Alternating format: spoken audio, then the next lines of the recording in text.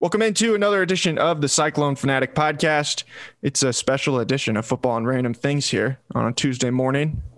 What's up, Jay Jordan? You're not Jeff Woody. You're an imposter here today. I am. I'm the fake fart. The fake fart. Yeah, for sure. That'll be my version. Yeah, man. No, it's good to have you, dude. It's been a while since we've had you on the podcast network. I had you on the radio show a handful of times this year, but quite a while since I was able to talk to you. I know Jeff wanted to be here, but he's a busy man. Like when you are as famous as Jeff is, it's hard to always have a clear schedule like you and me. Yeah, we kind of always hit. I was busy in the morning and he was busy in the afternoon, so it's just the way it goes. But I'm sure we'll have plenty of opportunities in 2022 to jump on together. I hope so, dude. All right, buddy. So I think you and me are going to mostly talk some of the future of Iowa State football here a little bit now. Man, it's been a wild weekend, obviously, with coaching and everything like that.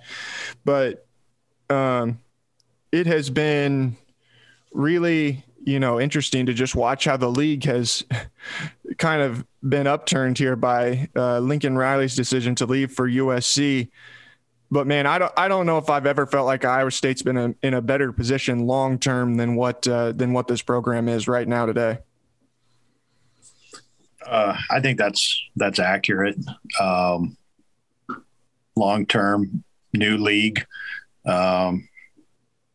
It creates and injects a hunger with the newness that's not there when things just stay the same and status quo. And I think that's a benefit to a developmental program like Iowa State, where you're building. You've got recruiting classes that have been increasingly significant with regard to talent ratings, and we'll see how that plays out on the field.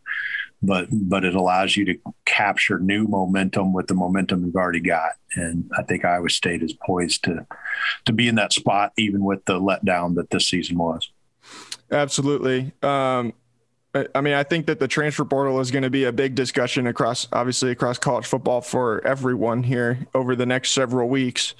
But I am interested in your opinion when you look at this roster and what Iowa State, should be having coming back. Like we have a fairly good idea of that. And obviously the transfer portal remains unpredictable in some sense, so things could change. But are there any glaring things that really jump out to you that it's like, man, if I'm on the staff and I'm looking at what our priorities need to be in the off season, like what would priority number one be from your perspective?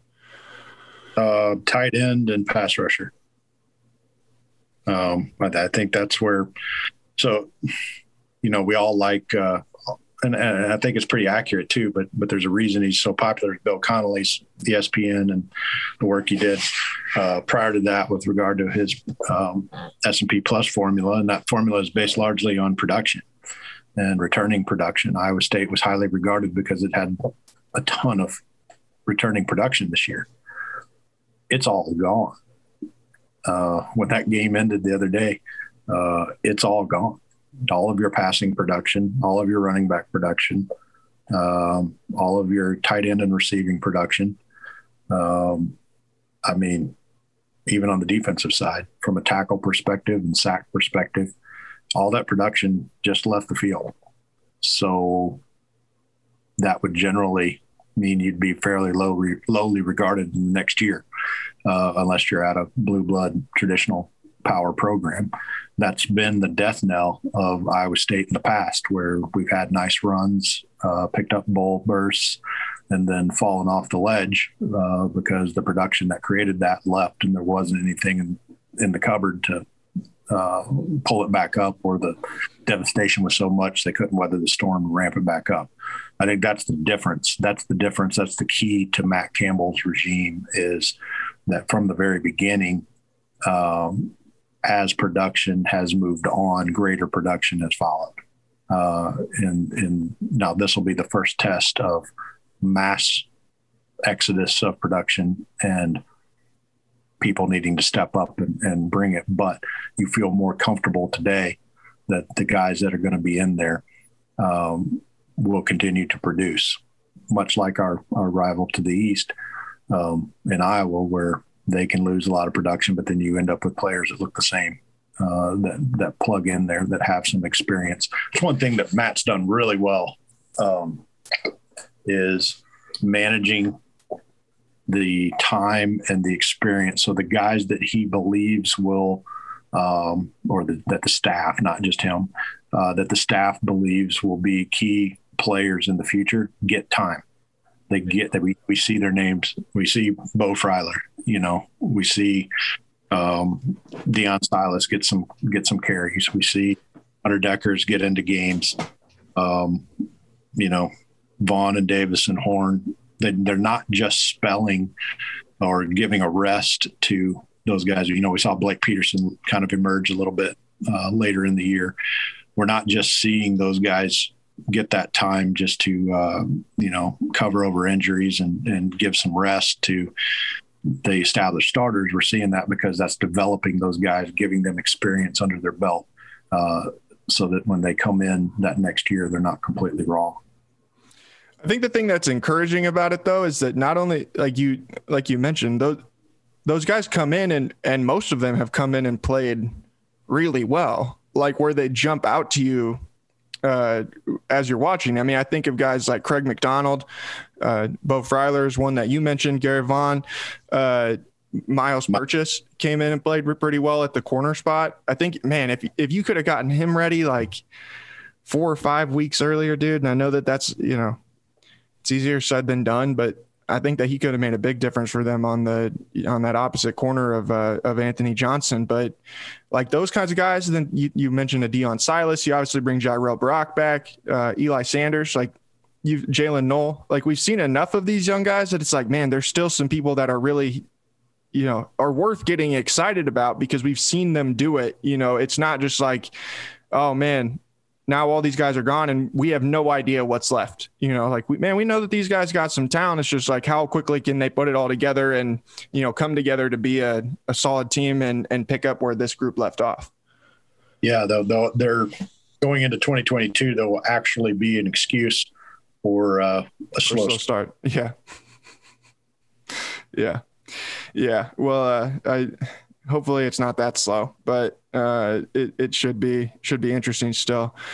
What do you feel about the quarterback position? How do you feel about that position with Hunter Deckers coming in as a presumed starter at that position? Obviously, you've got Aiden Bowman still in that group, and then you're going to bring in Rocco Becht, who's a 3-star quarterback out of Florida in this recruiting class. I mean, I feel like Deckers is going to be able to come in, and everybody within the program is really excited about him. For him, as much as anything, it's like, can you find guys who he can throw it to consistently, and can you block consistently for him? Those are my two biggest concerns for him as he steps in to be the full-time starter. Yeah, so those are two really disparate questions. Is his play, all things being equal, meaning that he has an established running game and he has an offensive line that's competent. I think we've seen enough from him to believe that there are throws that he can make that we haven't seen over the last 4 years, that there's an opportunity to develop a deep game again.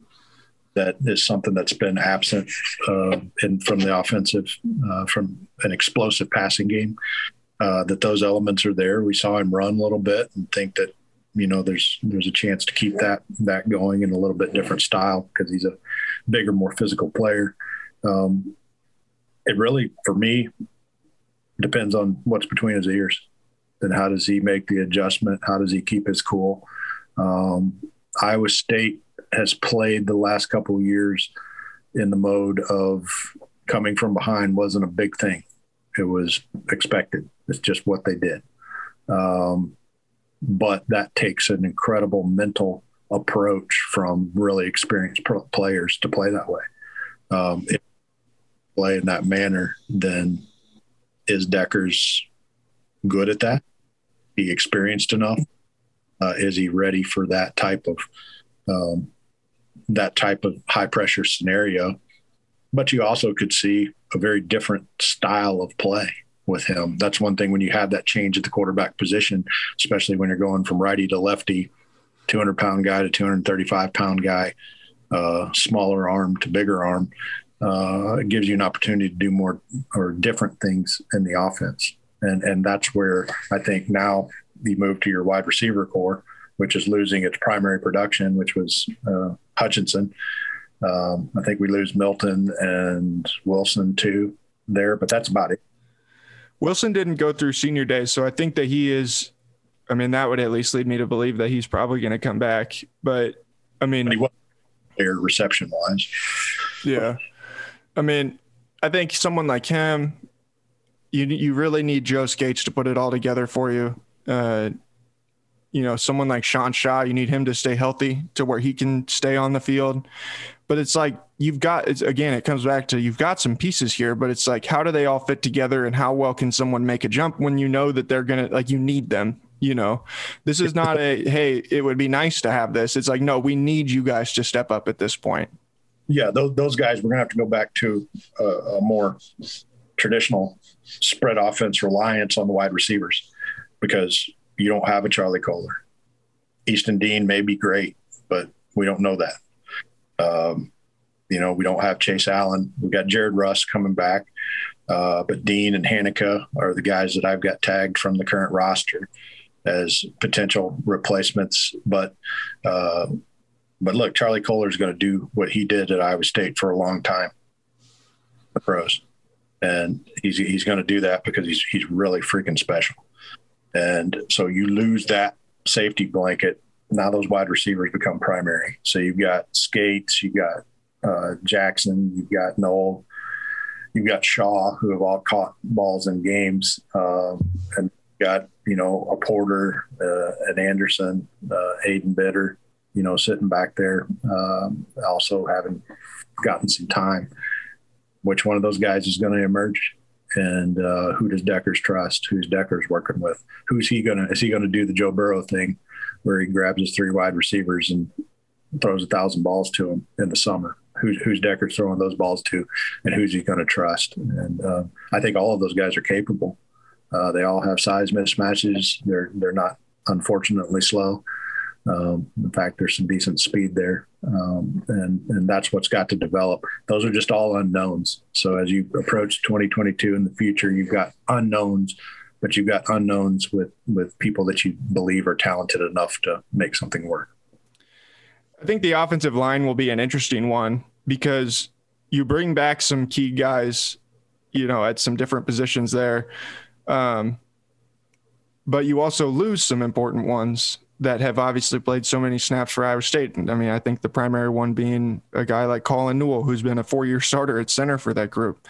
How do you feel about that position group moving forward from, when you remember watching guys when they were being recruited, and then even when we've seen glimpses of people? Obviously, Jake Remsburg is someone that I know we were both excited about coming out of last season, and I think the injuries kind of lingered with him from last year all the way through this year. Getting him back to full strength, I feel like will be very helpful.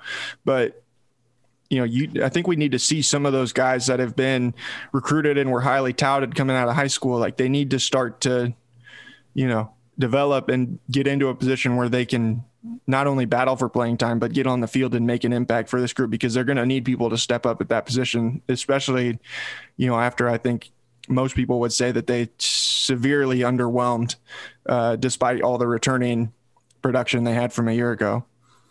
Yeah. Treber, Remsburg, and Ramos need to step up and be the answer for the 3 guys that won't be there for Newell, Foster, and Schweiger. Those are 3 guys. I liked all of them coming out of high school. I thought they'd all be on the field by now. The fact that they haven't could indicate 1 or 2 different things. We don't know about the injury histories behind that, but those are 3 guys who should be able to plug in. They've got experience. Treber doesn't, but the other 2 do, and they should be able to move very comfortably into that, and that line should be able to be what it was this year, if not a little bit better. That Miller kid from there,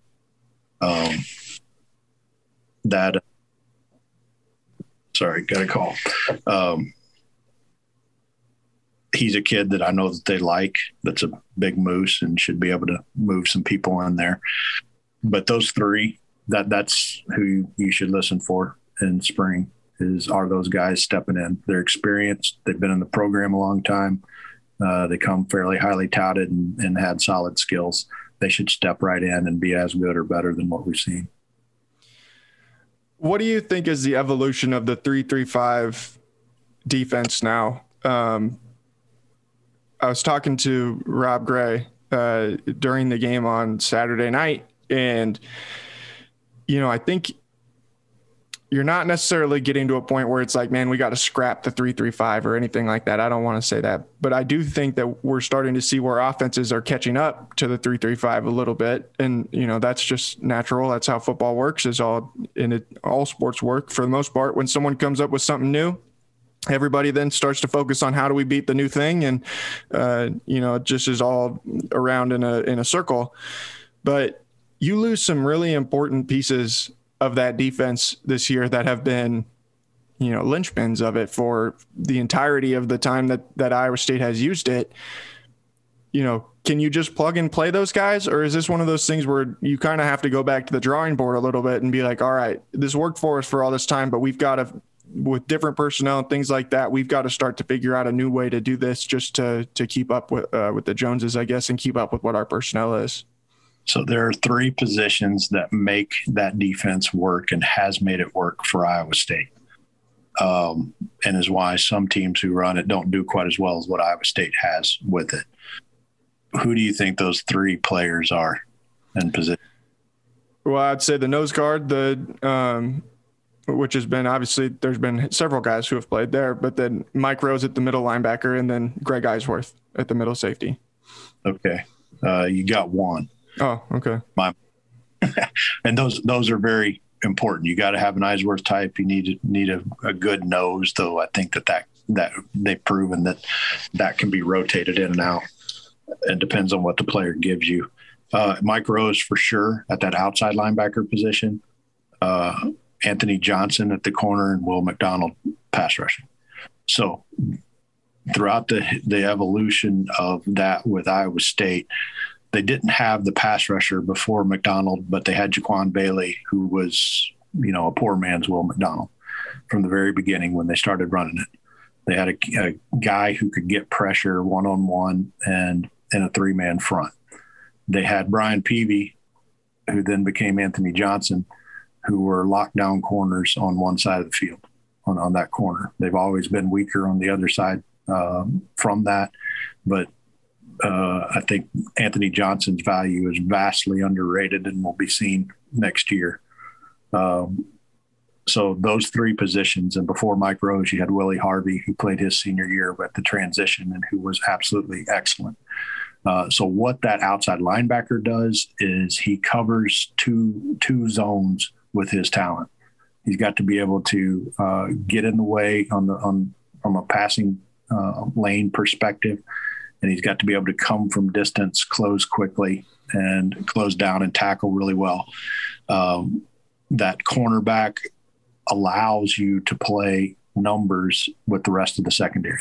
If you have Anthony Johnson and Brian Peavy, you can lock down an outside receiver or an outside zone over there and support the run, because both were excellent run supporters from that one side, and that allows you extra numbers for the balance of that defense to roll and work with, and allows you a double team. The key to the 3-3-5 is really the ability to double and bracket those inside receivers with the linebacker and the safety. But you can't do that if you've got to help your both corners. But if you've got one, then and then the ability to get pressure with three. Baylor proved it a couple years ago when they switched to it under Matt Rule and became a dominant defense. And you've seen it with Will McDonald here in the last 2 years, that whole defense works when you can get pressure with three, and four becomes a mismatch with one of your pass rushers.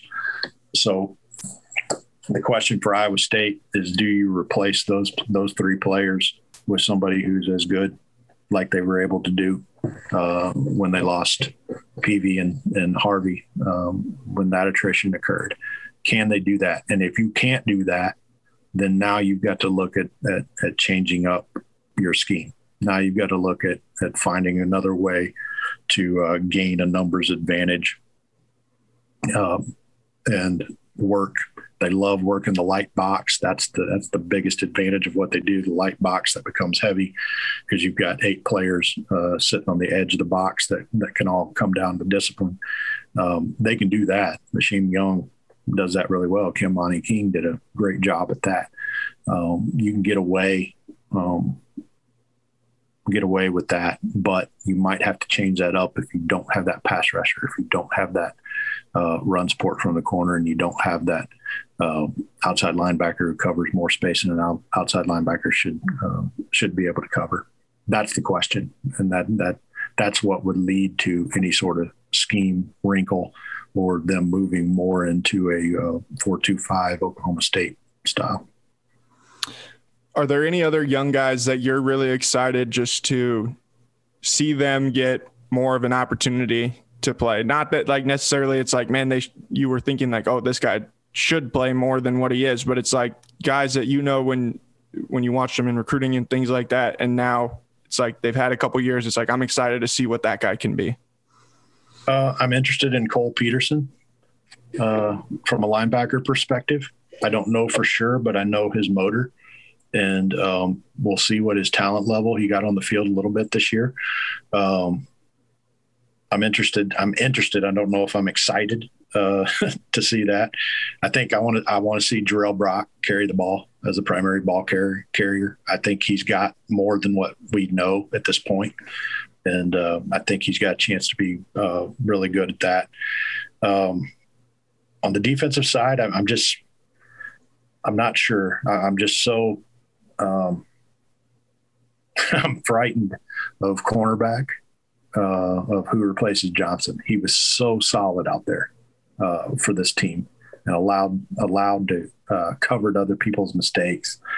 And I want to see if TJ Tampa can realize his athletic potential and pull that into sound discipline and be a guy out there or turn into that, or maybe Miles Purchase is that guy and we still allow Tampa to develop, or better yet, maybe they're both really good. And if they're both really good, then this defense takes a jump. I love Jerry Vaughn. You know that. I've loved him since he came out of high school. I thought the team was far better this year when he was playing middle linebacker over Vance. And I think a full season with him being the man in there at middle linebacker will change some things. He resets the line of scrimmage with his just natural instincts at the position. And that was evident when he was in the games. And I think accentuating that moving forward, I'll be excited, even though he's been around a while. I'll be excited to see him to be a primary player in there. And then on the defensive line, I'm interested to see what Blake Peterson can do. I really liked him, and I thought he could become that pass rusher, and I thought he might have done it earlier than what he has. But I think he has a chance to be a real key cog in replacing Ennie and Zach and Will. You have to think a guy like him is, he wasn't necessarily held back, because I think at the end of the day, it was helpful for him to be in the same room as these guys. But like having Will McDonald, Ennie Uwazurike, and Zach Peterson in front of you for your entire career, not exactly something that screams early playing time, Nope. And it was unfortunate for him that Ennie not only came back for another year, but like came back for another year and was really good, was better than I think any of us could have imagined in our wildest dreams he would be. I mean, yep. he was a first team all conference type of player for the entirety of the season. And it's like the opportunities that potentially could have been there as a young guy for anybody at those positions, I mean, they were quickly evaporated because those guys all turned out to be, as good as we ever could have hoped they'd be. Yeah, I agree. That's why I think he has a chance to be a good, solid replacement there. I'm not as concerned about the defensive line. Corey Suttle is another one who hasn't gotten a ton of time because he's had blocks and playing time with some of those same type of players. J.R. needs to progress. And then the young fellow, the big boy, Howard Brown, they liked him in fall camp. And if he continues to progress and physically transforms a little bit, they could have a different looking defensive line. I wonder if they feel like they could get away with the 4-man front and it still be effective. And I think that could be something that you see a lot more of moving into the next year. They better hope that they can keep Howard Brown out of the quarterback room, man. Well, let's hope we don't need him to transition. No kidding. All right, really quick here before I let you go. What do you think of the rest of the league? How the rest of the league is kind of transforming here? Obviously, Sonny Dykes going to be the next coach at TCU. Gundy is Gundy and what he does at Oklahoma State, but Aranda seems like he's sticking around at Baylor. The league seems really stable from a coaching perspective, despite the fact that one of the best coaches in the league just got stolen out from under one of the premier programs in the league's nose. I think that even once Oklahoma and Texas leave, like you look at some of these coaches that are going to still be around, some of the coaches you're going to add, or at least as of today, what it would look like they're going to add with a Luke Fickell and, the guy at BYU. Like this is going to be a pretty difficult group across the entire conference. How do you see the landscape of the league shifting here over the next several years, maybe? Yeah, I mean, you're going to add Luke Fickell, Kalani Sitake, Gus Malzahn, and Dana Holgorsen. So everybody's familiar with Dana Holgorsen, but not the other three. But in any other year, those three guys, and it's not that their names aren't mentioned, but you're adding 4 top flight, very successful, winning coaches into the mix with a bunch, with the dean, now Mike Gundy, and Lance Leipold's an upgrade at Kansas. Neil Brown he's not underrated, but he's really good, and he's going to do some things at West Virginia and continue to push that forward. We'll see with the guy at Tech how he does, but I expect him to do better. And Sonny's a really good coach. He knows TCU, and TCU's talent level is probably 3 or 4 wins above what they've been able to achieve the last 3 or 4 years. So I expect TCU to be a significant factor moving forward in the league. So what you're moving into is a league that's not top heavy anymore with blue bloods, but you're talking about a very diverse, very talented and even group of teams heading into the next year. So what makes the difference when everybody's kind of even from a talent perspective, from a recruiting platform perspective? I'm not sure we know, because we haven't had a league like that before. And, does that mean everybody's going to be fighting right around 500 and just, eat their young? Maybe.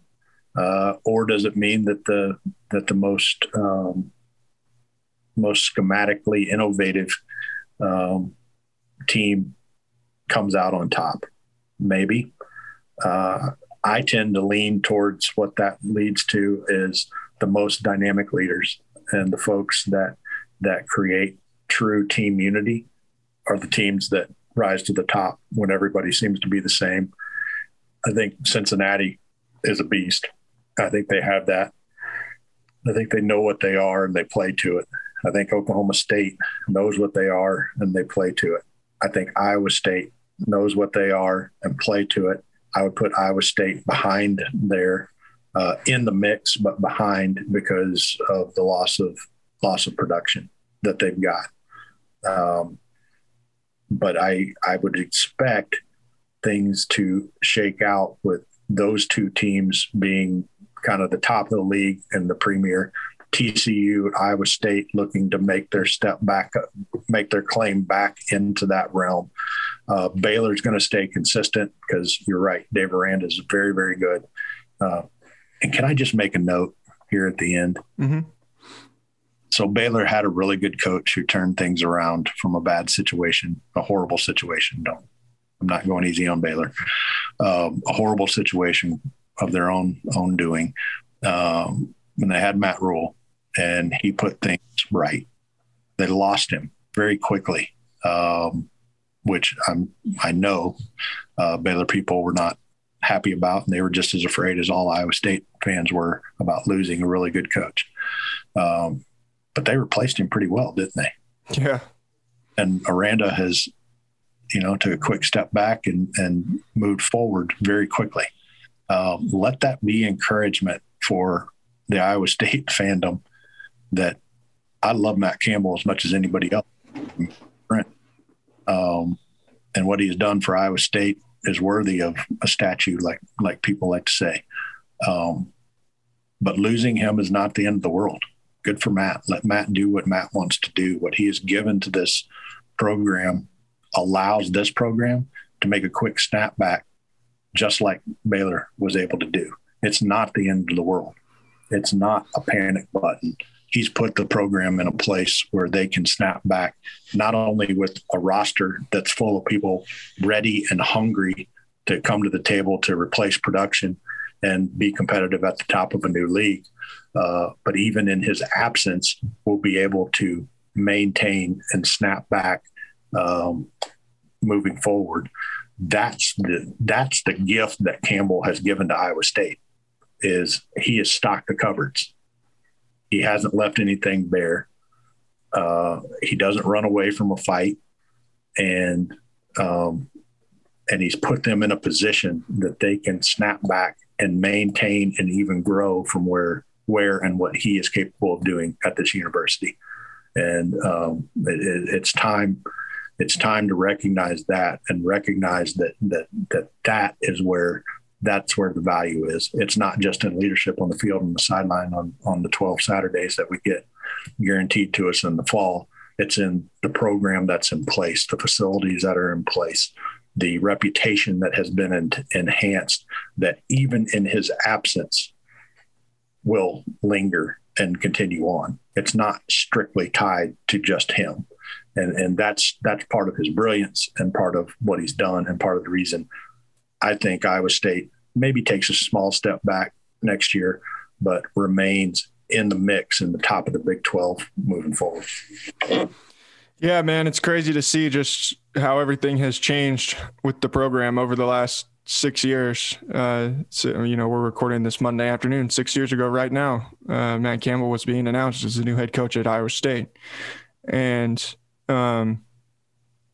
they've caught up. They're not on the level of an Alabama or anybody like that. But when you look across the country at, the average college football program, Iowa State's like no further behind any of them than than anybody else is. They're right there. The operation is all there. And I think that just, if nothing else, what Matt Campbell has done, and is continuing to do, because he's not, as of today, is not going anywhere. But, what he's done is he's given people the belief and given people the understanding that it can be done here. And then you build the infrastructure to make it happen. And then that can last, it doesn't just live with one man.